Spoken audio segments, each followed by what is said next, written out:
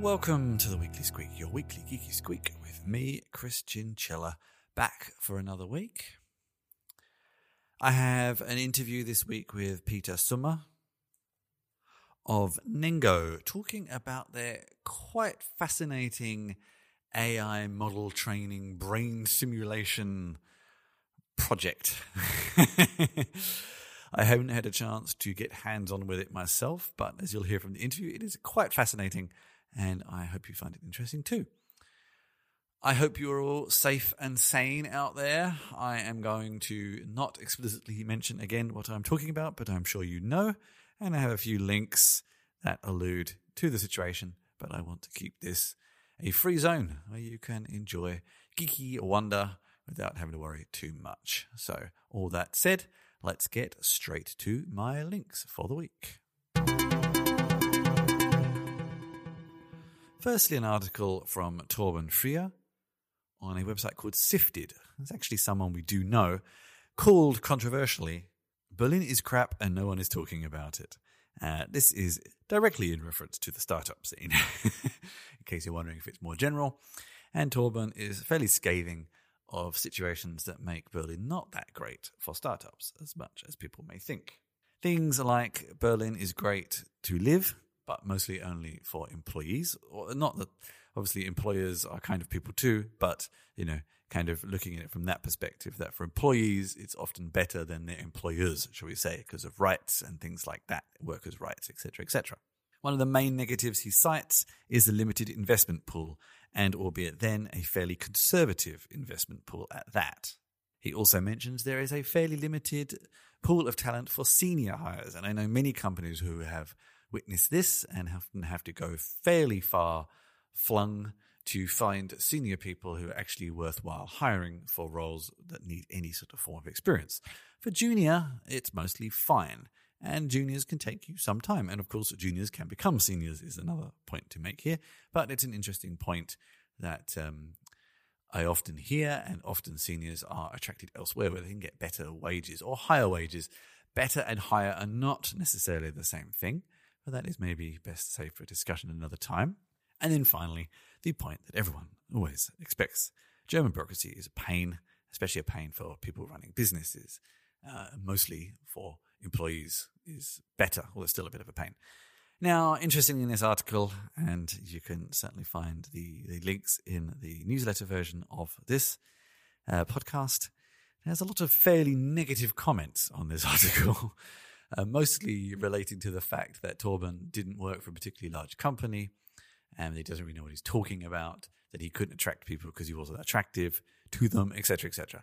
I'll let you make your own mind up. They always say don't read the comments, but some of the comments may be valid, some I don't think are, some I don't think are fair, but still, if you have an opinion on Berlin being good for tech or not, have a read and let me know your thoughts at christiangela.com/contact.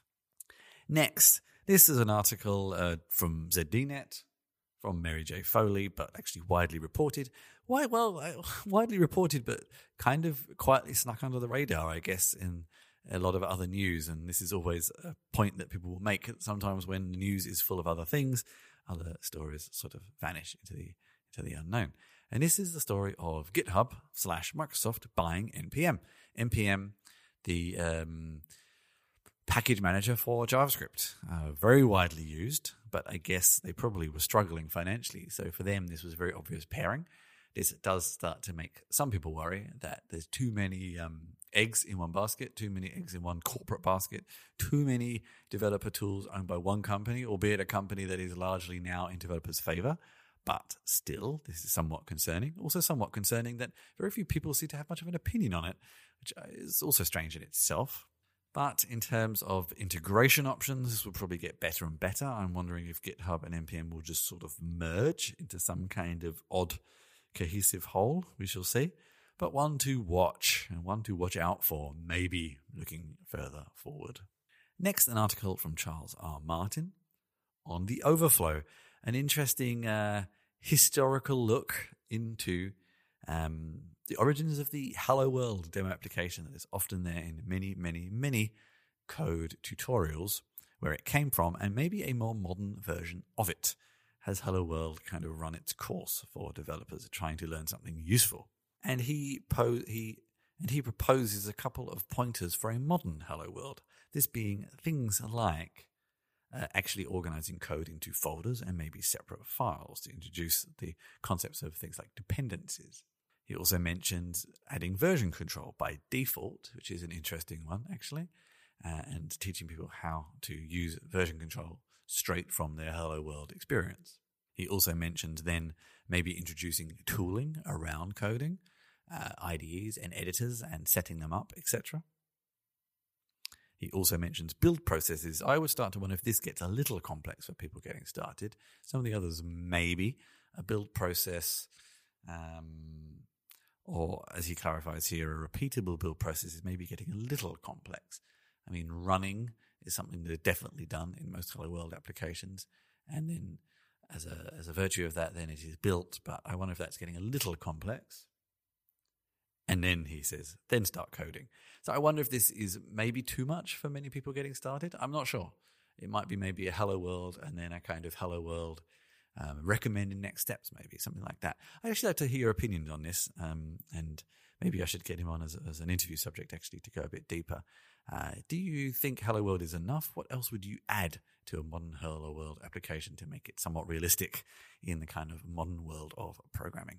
Next, an article from Seth Kenton on opensource.com. 10 open source tools for working from home, wherever you might be working from home. Some of these I definitely knew of already. Things like Jitsi, although I didn't actually realize if Jitsi is open source. I thought it was owned by Atlassian, but maybe I'm wrong. Some you definitely know, things I say like Jitsi, Nextcloud, Etherpad, Ethersheets, but then some others here that you may or may not know, and some that I did not know and I will definitely find very useful. Things like Joplin, a sort of Evernote replacement, which I have been looking at myself recently, but also a collaborative drawing application here called Drawpile, which I would really have been looking for and did not come across. So I look forward to trying that very, very soon, actually, and seeing how well it works. He also mentioned some Kanban, i.e. sort of Trello replacement tools as well. Riot for chat, which I have used, actually, and mostly works fairly well. And, of course, LibreOffice, Linux, some classics like that. Some of these actually, took me by surprise. I had not come across before and look surprisingly good. Some, I'm not 100% sure how fully open source they are. But, if you are now working remotely but would like to stick down the open source path, take a look, try some of these and see how you go with them. Next, an article on Mel magazine from Brian Van Hooker on an oral history of how the movie War Games inspired Ronald Reagan's cybersecurity policies. I won't go into masses of detail to not sort of give away the story here, but if you know War Games, the movie, when a hacker manages to accidentally kind of hack into what he thinks is a game, but is actually the kind of weapons control system in 1980s America, and inadvertently starts a war. And Ronald Reagan, being a film buff and an ex-actor, watched this and then came in the next day and asked advisors, is this possible? And a lot of his advisors actually quite interestingly came back with, yeah, actually could be.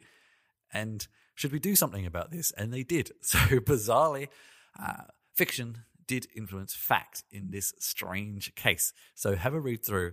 I would be interested to know if any of you older hackers out there remember some of these problems and could corroborate whether these facts may be true or not, and if it was actually possible, ignoring all the drama and storytelling, was it actually possible to accomplish this? Or is the article wrong as well?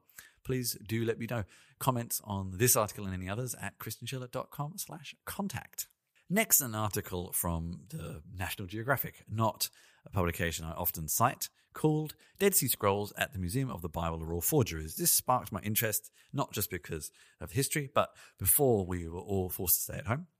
I actually just got back from Israel and we went to the Dead Sea and we were told the stories of the Dead Scrolls and were shown where many of them came from. So I thought, oh no, all those are forgeries. No, that is not true. This is just a specific collection at this specific museum that have been shown to be forgeries, which is a great shame, especially as I think, judging by the name of the museum, this is probably something that's quite important to them. And it details how something like this might be found to be a forgery, why they indeed even checked in the first place, and what this could mean for the rest of the scrolls. Actually, in this case, most of the others have been shown not to be forgeries, so it's just this batch. But actually, the story we heard whilst we were in Israel was that the Dead Sea Scrolls were quite a lucrative affair. So creating forgeries, passing them around, selling them to collectors and museums was quite a common thing to do, mostly because they were nomadic tribes who found them. So it was a great source of revenue for them. So there's highly likely to be several sets of forgeries out there. And I'm pretty sure I remember hearing that there have been previously found forgeries. So this is not necessarily the first or indeed the last. If you like ancient with a modern twist detective stories, then have a read. And finally, we've been playing a lot of games online the past couple of weeks. I might actually even do a roundup of options for that in the future, although I kind of feel like everyone that has been done by a lot of people already, but maybe I have some particular points I can bring, maybe even looking at it from a designer's perspective instead, I'm not sure. But these are board games and roleplay games for two people to not necessarily play remotely, but play together, a family, a couple, etc. And there's some great ones here, some that I definitely knew, some that I did not know. Some I look forward to trying, especially some of the options in the roleplay section, which are more the kind of building together storytelling roleplays, which I actually really, really like the idea of, and I think I could encourage my significant other to join in. So I look forward to trying some of those. If you are looking for some inspiration yourselves, get a hold of copies whilst you still can. Take a look at this post on Gizmodo from Beth Elderkin and enjoy playing. Let me know your experiences of playing some of these games. Now my interview with Peter Sumner from Nengo. Now this was a very interesting interview because I have never interviewed someone, and I mean this in the best possible way, Peter, if you are listening, that talked so much. I did not have to ask very many questions, and he gave some very, very thorough answers. So you don't actually hear very much from me in this interview. He answered most of the questions I would have asked very, very well, and it was quite interesting just sitting there and listening. So yes, I do reiterate it again. I do not mean that in a bad way. I mean that in a good way. I enjoyed the interview. I found it quite fascinating. I really look forward to getting my hands on in the article that will accompany this interview in the future with the platform myself and trying it. But in the meantime, enjoy. Oh, okay. All right. Fair enough. Well, look, thanks for the interest in the company. What do we do? So effectively, we do two things. Right now, what we do is optimize AI. And we use techniques that were discovered by my partner. So I'm the co-CEO on the business side. The technical brains of the organization is Dr. Chris Eliasmith. And Chris is the head of the Center for Theoretical Neuroscience at the University of Waterloo. And so he's an electrical engineer that got a fascination with, hey, how do brains work? And I think it's based around electrical circuits. And so years ago, he did a PhD in neuroscience psychology and then met up with a physicist, and they got to thinking about how could you mathematically describe how a brain takes information from the outside world, turns it into representations somehow in the electrical activity in brain circuits, and then transforms that through learning and memories. And then how do the dynamics of how neurons work be controlled in the brain? If they're all spiking away, how come you don't just get garbage as opposed to useful computation and high level behaviors? And so the structure of the brain, the structure of circuits. And so we put together a set of mathematics that basically you could create a mathematical model of how groups of neurons work to do that process, take information, build representations, learn, and as well control their activities to be able to recall that information and make behavior. So all of that is basically the foundation of the company. That math got turned into a piece of software called Nengo. And so Nengo is like a compiler that you basically can visually lay out circuits of neurons. And it was originally absolutely only used for brain research for 15 years or so, to build simulations of circuits that were found in the brain. And so his lab, he eventually did his PhD and went to Waterloo, started a lab. The lab was basically in the business of saying, okay, well, if this is sort of correct, let's go build models of brain circuits. Let's go to papers where neuroscientists had speculated on how the circuitry of the neurons found, how they connect, how they behave, their activities, that would produce things like how you smell, how you see, how you process sensory information, how working memory works, how vision might work, etc. And there's been lots of papers, both from the neuroscience community and the AI community over the years, speculating on these circuits. And so Nengo was used to very quickly develop models of these circuits and then run them and then compare them to the real data coming out of when people put probes into worms and other animals in the lab. They'll publish their data. Well, here's the situation the animal was in. Here's the stimulus we applied. Here's what we saw as the spiking behavior of the neurons. And so when you compare that to an artificial model of that same circuit, if your circuit design is what's going on in the real brain, in theory, if the two match, you get some pretty good evidence that your circuit diagram is probably what's going on in the biology. And as maybe far-fetched as that might seem, it worked way beyond, I think, anybody's expectations for many years. And the brain is extremely complicated and has many, many, many different circuits and many different computational systems or algorithms that it's computing at different places.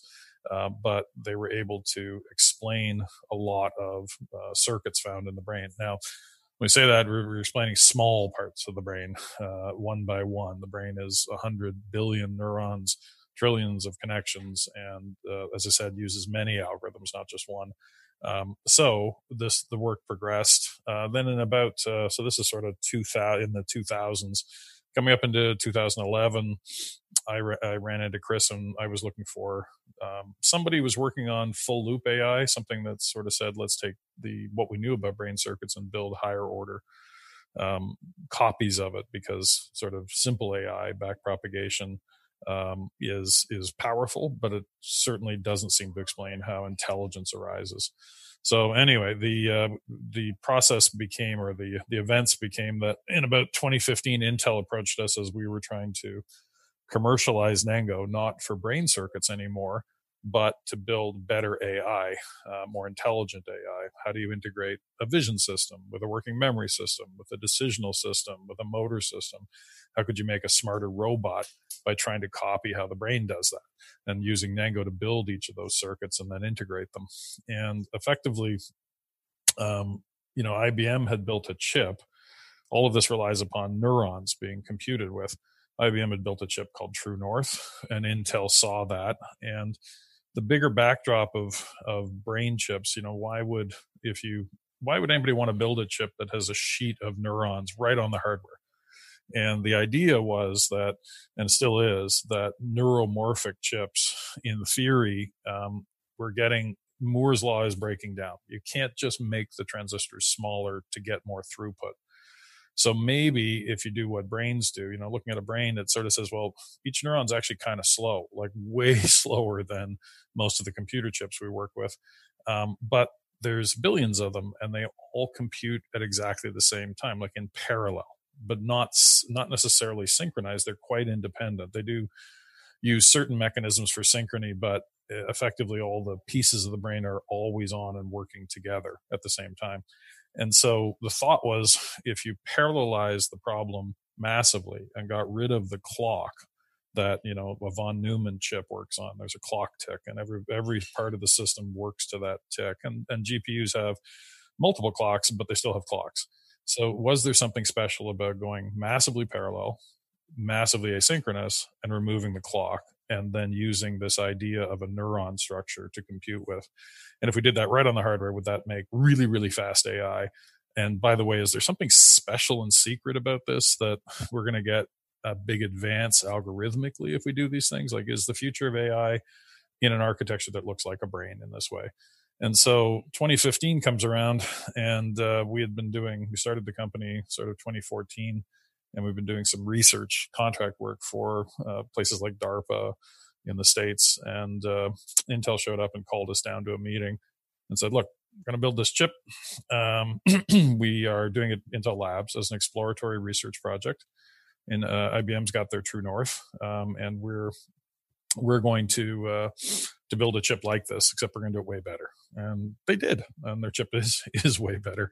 But you guys, so we get a chip. Effectively, once they build a chip, you look at this chip, it's got 128,000 neurons. They're each independent. If you stimulate any of them, they start spiking. You've got to figure out how to connect them. You've got to figure out how to make them learn things. You've got to figure out how to control their dynamics so that once you connect them and send one of them spiking with an input in response to some stimulus, visual, sound, whatever, and you're trying to make vision recognition or image recognition, well, if they're all connected, they'll just all spike away. And then the whole thing goes to what we call saturation, and the output is basically garbage. Like, it's just a whole bunch of random spikes. So how do you connect? How do you control a symphony, something you need to have a perfect orchestrated symphony flow through? There's no clock, and you need them all to work together. Well, it comes down to setting how they connect and the timings of all the signals and the kinds of the ways in which, trying to keep it simple, the ways in which each of the neurons processes its input. And that's basically a set of millions of parameters that the chip needs to be given. It's one thing to produce a chip, but it's basically a blank slate. And you need to know how to do that. Well, that's exactly the same problem that Chris Eliasmus solved when he created the mathematics called the Neural Engineering Framework model and the software called Nengo. And Intel realized that early on. They talked to all the labs in the world, and for about 8 months, they came back and said, "You guys are the best there is, if not the only solution to this problem. So let's work together." And we did from 2015, 16 till today, making Nengo be the visual compiler for the research chip Loihi. And in addition to which, we've done this same thing with the BrainDrop chip at Stanford, the Spinnaker chip in Germany, and an increasing number of, we also support CPUs and GPUs. So today you can build an AI model visually, and you can make it do everything from deep learning to reinforcement learning to liquid computing, all manner of neural modeling. And you can have that model at the press of a button run on your CPU, on your GPU, or if you have one of these, access to one of these new research chips, a neuromorphic chip. And in the process of doing that, commercially speaking today, what that means is if and when neuromorphic chips are released, which looks to be around 2021 for the Spinnaker chip, and there are a couple of others in the works as well. Intel, we don't know. It's a research project out of Intel Labs. But when it releases, you'll have a choice of programming the chip directly, very low level, or you can download Nengo and program it visually. And also something no one else has, you can actually debug visually, which is extremely useful if you actually do this. So Nengo is available at nengo.ai. So it's a compiler for AI, dynamic temporal AI models. And what I mean by that is this kind of AI, these kinds of systems do the best job on the same kinds of problems that brains solve, which is flowing or temporal AI. So if you're processing a set of visual input from a camera, or speech, or sound, or sensor data, or control data in an autonomous car, all of these things are characterized by data flowing in a constant stream, which is a temporal stream. So what that means is, if you look at a video, the data you get at any instant is related, it's dependent upon the data that came before it and the data that flows after it. It's not like processing a stack of unrelated images where each image is a brand new thing. It's not related. If it's related to the thing in front or back of it, it was by chance, not because it's a consistent stream of sensor data. So these kinds of AIs, all these little neurons, each neuron is stateful. It holds a certain amount of state over time. The way you connect them respects the idea of state. And the algorithms they're most efficient at processing are those that are continuous in time. So like your retina, you may know that when you look out at the world, you only have about 1 million fibers coming out of the back of your eye. And so you've got pretty low resolution, if you want to think of it that way. But at the end of the day, what's going on there is you're processing the change in the environment, the visual environment, not constantly reprocessing all the background. And that's efficient. And evolution discovered that. And so we use that. We call that temporal sparsity. So our systems are better and more efficient at processing constantly flowing temporal data streams because these neural systems learn and respect and take advantage of the fact that the signal is correlated in time. It has a relationship. So it ignores duplication of signal and it focuses its computing efforts on the things that change, making it more sensitive to change, more accurate in time, and less energy is used to process a constant flowing video by not reprocessing the background information, for example, over and over and over again. Similar to how TV sets work. They download the delta of the frames, not the whole frame every time, right? So effectively now Nango is this brain circuit modeler which solve the same problem that is present in programming neuromorphic chips. As a consequence of that, and because Nango supports CPUs and GPUs, et cetera, you can put one model in and run it on all these kinds of chips, existing chips and ones that are still not yet released. And because it does a better job of processing temporal AI, all these sensor, video, et cetera, signals, you end up with a visual platform to build AI models, build them once, run them on all kinds of hardware, and have them, if they're processing temporal flows, have them be way more efficient than traditional AI. So we use, in the parlance of AI programmers, we do use weight sparsity. We do all kinds of mechanisms to compress our networks like everybody else does.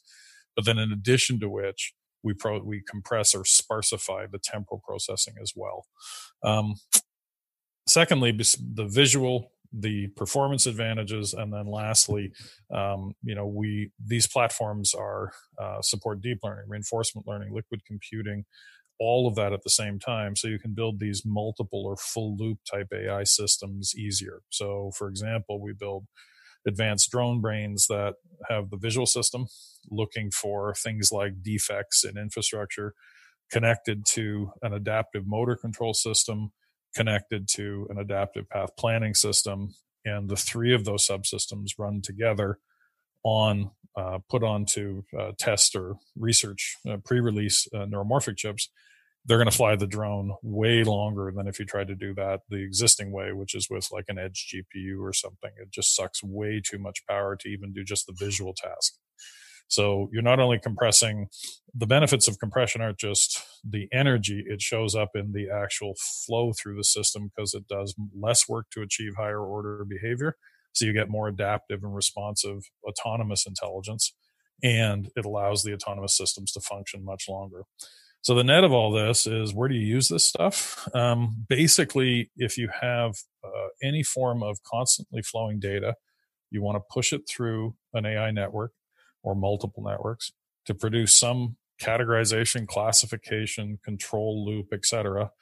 And typically those situations are found, and you care about power and you care about response time. Typically those situations are found in devices that operate in the real world, in a behavioral loop locked with the world. So autonomous cars, drones, robots, sensors, etc. And that's where we're finding our niche. Beyond that, the last thing is all of these systems from the ground up, because they support state right down to each neuron, unlike what you'll find in deep learning, traditional deep learning.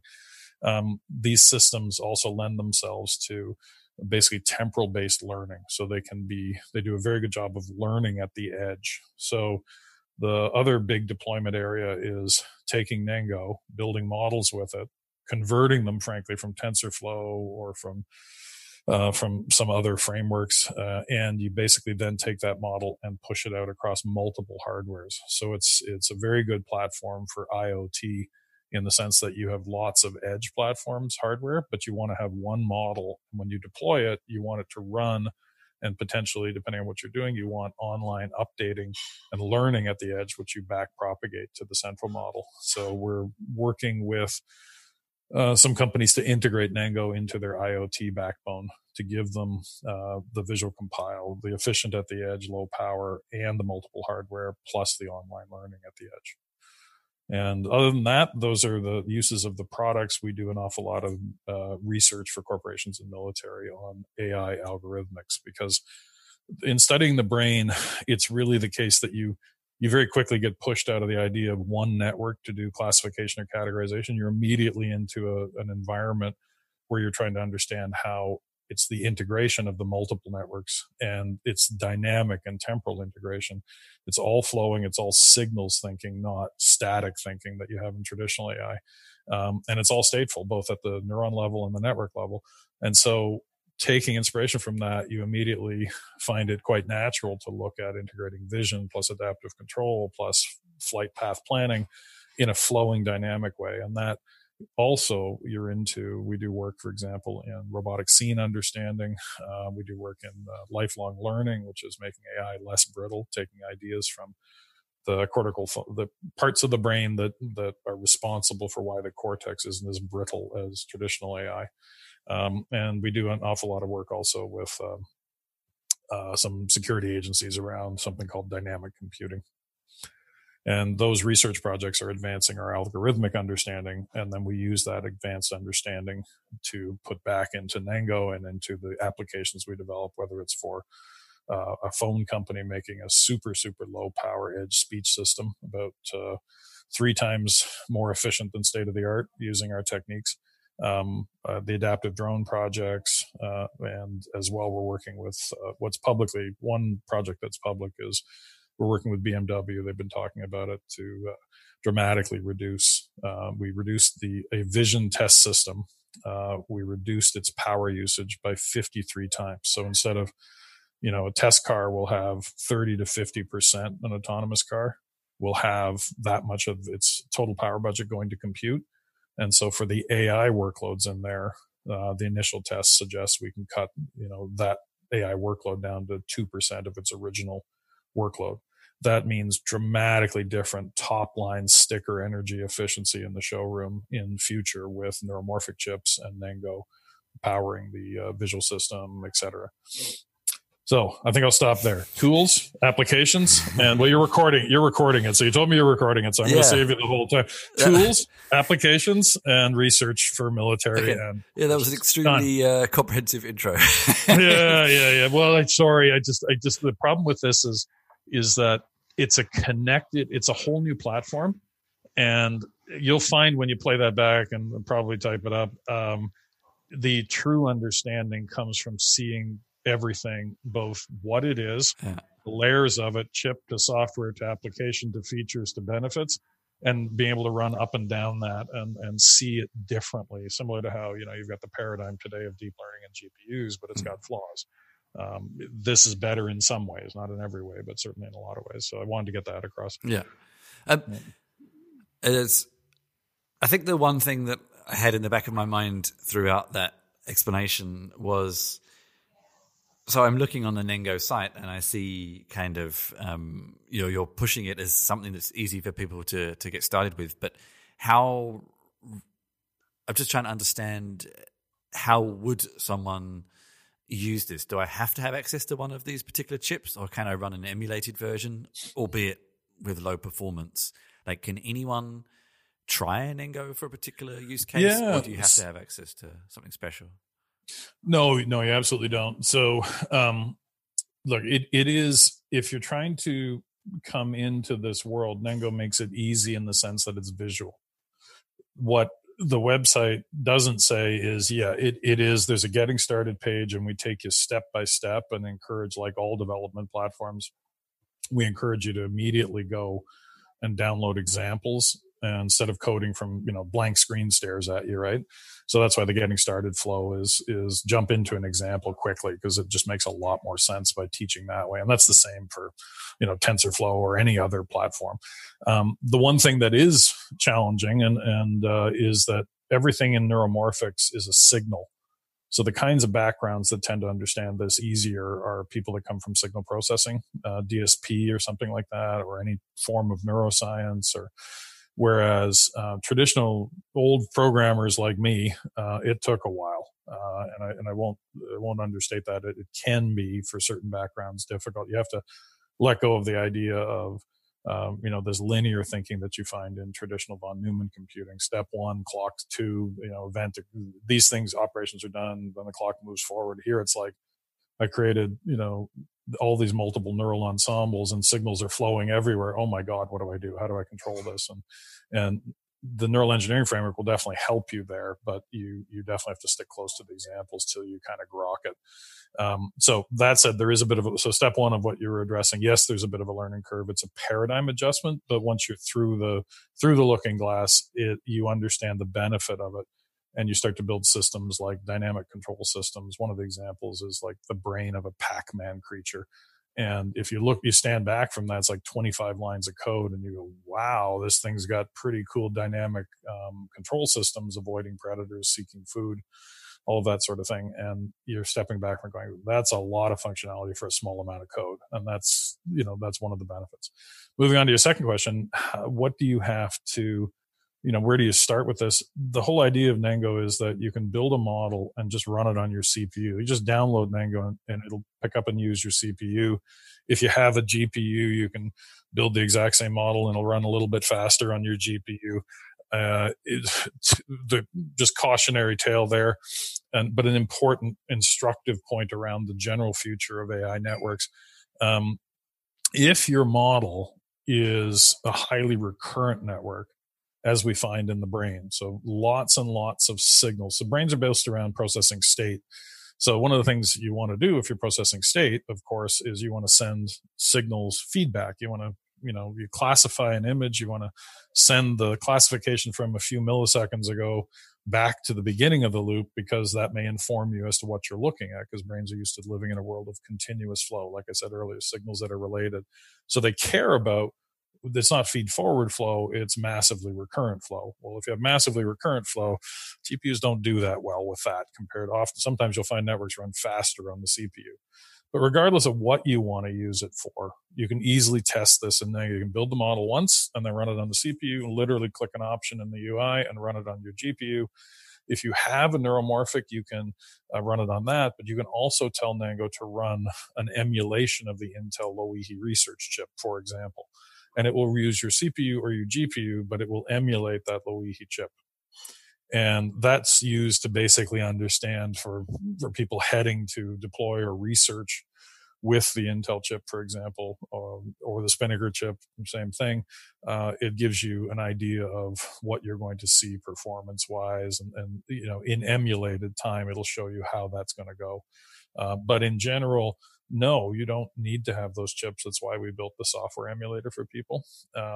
If you do have one of those chips, and if you're running a certain, especially heavily recurrent or temporal network, you're going to get big efficiency gains. So typically, we've published papers on arXiv for keyword spotting. We haven't published it, but the vision system work. There's adaptive control work. All of these things are showing 50 to 100, and Intel has test cases showing up to 1,000 or more times efficiency gains over GPUs. And it all comes from this idea of temporal sparsification, the massive parallelism, and the lack of the clock, the asynchronicity. And there's a couple other features about neural networks that lend for temporal tasks. They do a way better job than CPUs and GPUs. And so that's why we're trying to get ahead of the curve and get people into the space. But today, most people are using it with us mostly for the algorithmic benefits. It's a more visual, easier way to build a dynamic system for those drone brains, or to study robotic scene understanding, or more of a development platform advantage is what it brings today. And then the multi-hardware platform for the IoT devices. So you get algorithmic benefits of power in temporal sparsity without using a neuromorphic chip. You get more of them if you take that same model, flip the switch in Nango, and say, go run it on my neuromorphic. If you have one, you'll get even bigger power benefits. And also, to go alongside Nango, I see you have the brain board, I think mostly for... It's a test, yeah. So the brain board, it has to be clearly understood right off the bat. It's a small, yep. All it is we only sell the bitstream. We probably shouldn't have named it brain board, but brain bitstream, but a lot of people don't know what a bitstream is. But if you buy a $150 odd, depending on where you are, or $200 FPGA development board from Altera or Xilinx, for $99, you can, or $79 academic, you can buy from us this file, this electronic file called a bitstream, and you download it and load it onto your FPGA board. And what it does is, FPGAs are field programmable gate arrays, are basically think of it like a tic-tac-toe board. It's like a mesh or grid paper. And at the intersection of each sort of vertical and horizontal wire, if you want to think of it this way, is a thing called a logic unit.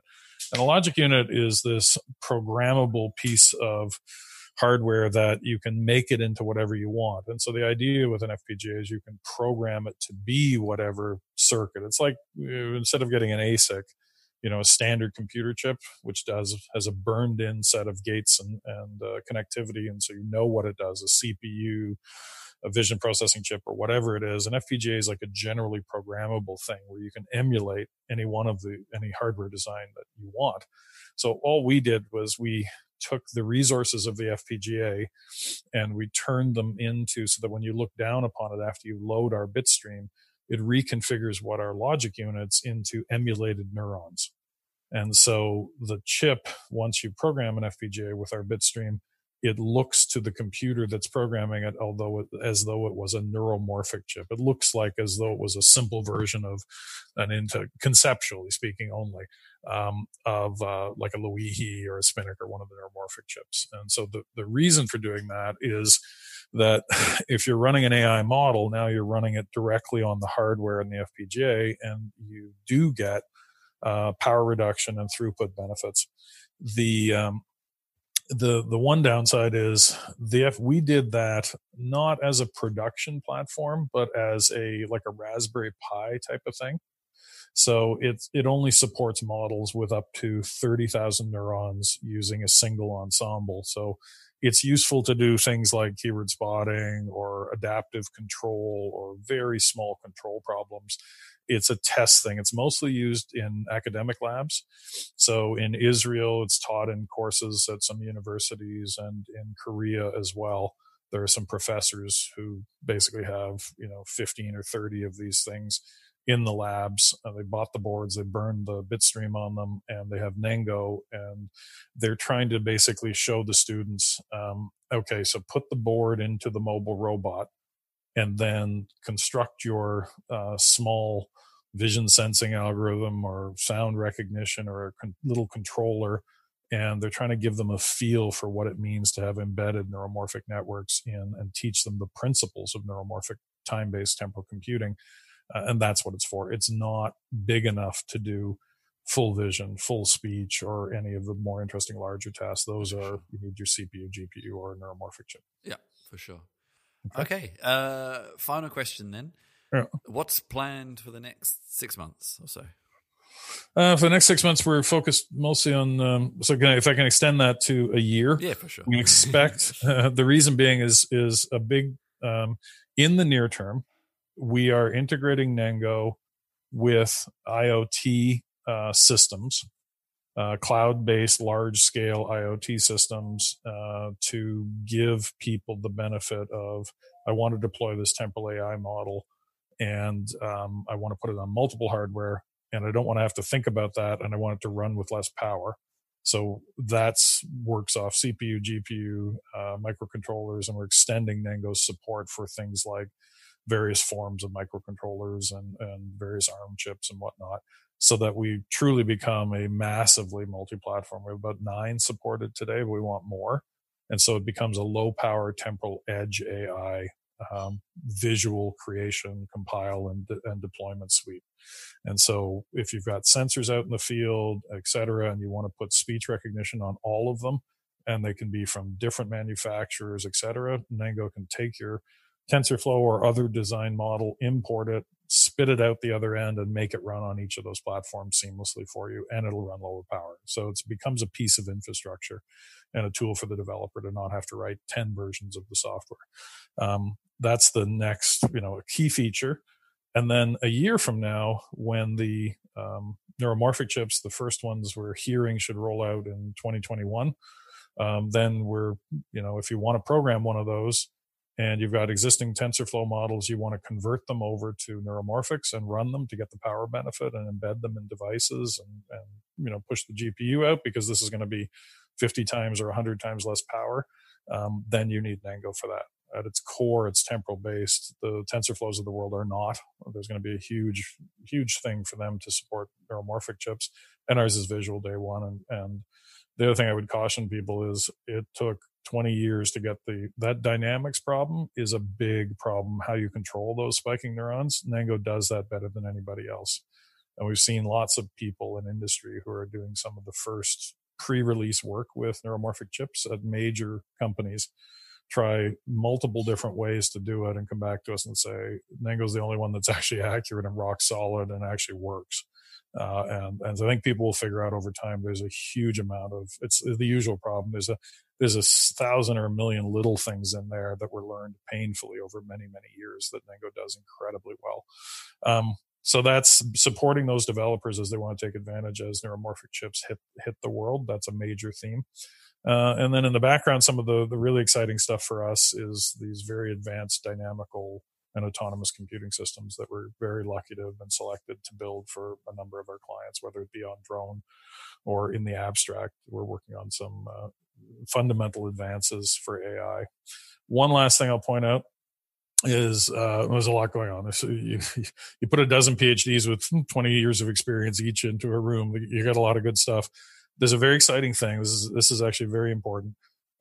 So we released a paper at NeurIPS this year, which fundamentally changes the state of the art around temporal signal learning.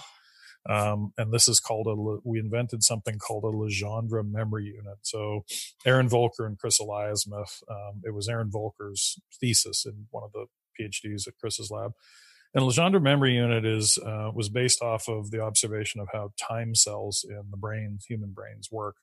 And basically, if you process speech or vision or pretty much anything time series related, not language processing, that's something that now they use transformers for, but for time series processing, so vision data, speech data, basically all the stuff I said, you today use something called a long short-term memory. So it's a neural network invented back in about 99. The earliest goes back to, I think, 93.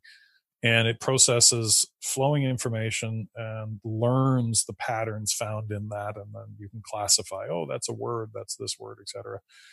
The LMU replaces that, and it uses a set of mathematics called Legendre. And the Legendre characterization, I say, is you break down what's in the signal represent it using a series of curves that are more efficient, and they're actually modeled after how we think the brain does it. And you end up being able to learn a temporal signal, not just over like 1,000 time periods, of which an LSTM can do, but over 100,000 time periods. It's about 1,000,000 times more powerful than the state of the art. And it's now, some of the first calls we got are from hedge funds, because now you can look at temporal data and have it learn patterns that humans can't see, but that extend over much, much longer periods of time. We have been able to produce speech recognition systems that are multiples of the efficiency of existing speech recognition. These aren't released yet. They're coming, though, and dramatically less power. And it does all of that while being 60% less in number of weights and size. So it's better and it's more accurate. It's more accurate. It models a larger time frame, and it's 60% more space efficient, and up to 50 times more power efficient. It's a big, big deal. The paper's up on arXiv. It's a patented algorithm, and we're basically now going into rebuilding speech and vision and other systems with it to capture those efficiencies. And that was my interview with Peter Sumner. Hope you enjoyed that. Now, of course, not much travel happening. I am definitely trying some remote events. I am trying some of my first streaming and new podcast ideas. I just started doing some test recordings on a new storytelling podcast today, which was fun. I am doing a live stream on Thursday of this week that should, the podcast is out just in time. So to clarify, that is on the 26th at 1400 Central European time. I'll be live streaming me working on the new Ethereum wiki. So that could be interesting for some of you. And many more ideas to come soon on that front. I will hopefully be setting up some documentation kind of office hours soon as well. And if you feel like joining me for an online game or two, then let me know, and I'll try and add you to some channels when we do organize them. In the meantime, I will definitely be working on some more open source projects and things. Not necessarily anything to add right now, but there's definitely some things in progress that I will announce very soon in the next few weeks. So plenty happening, just all happening from the safety and sanctuary and yes, whatever other words I can't quite think of my home. I hope you've enjoyed this weekly squeak. Please do reach out to me if you have anything to say. Please rate, review, and share wherever you found this podcast. Very, very appreciated. And until next time, take care, stay safe, and thank you very much for listening.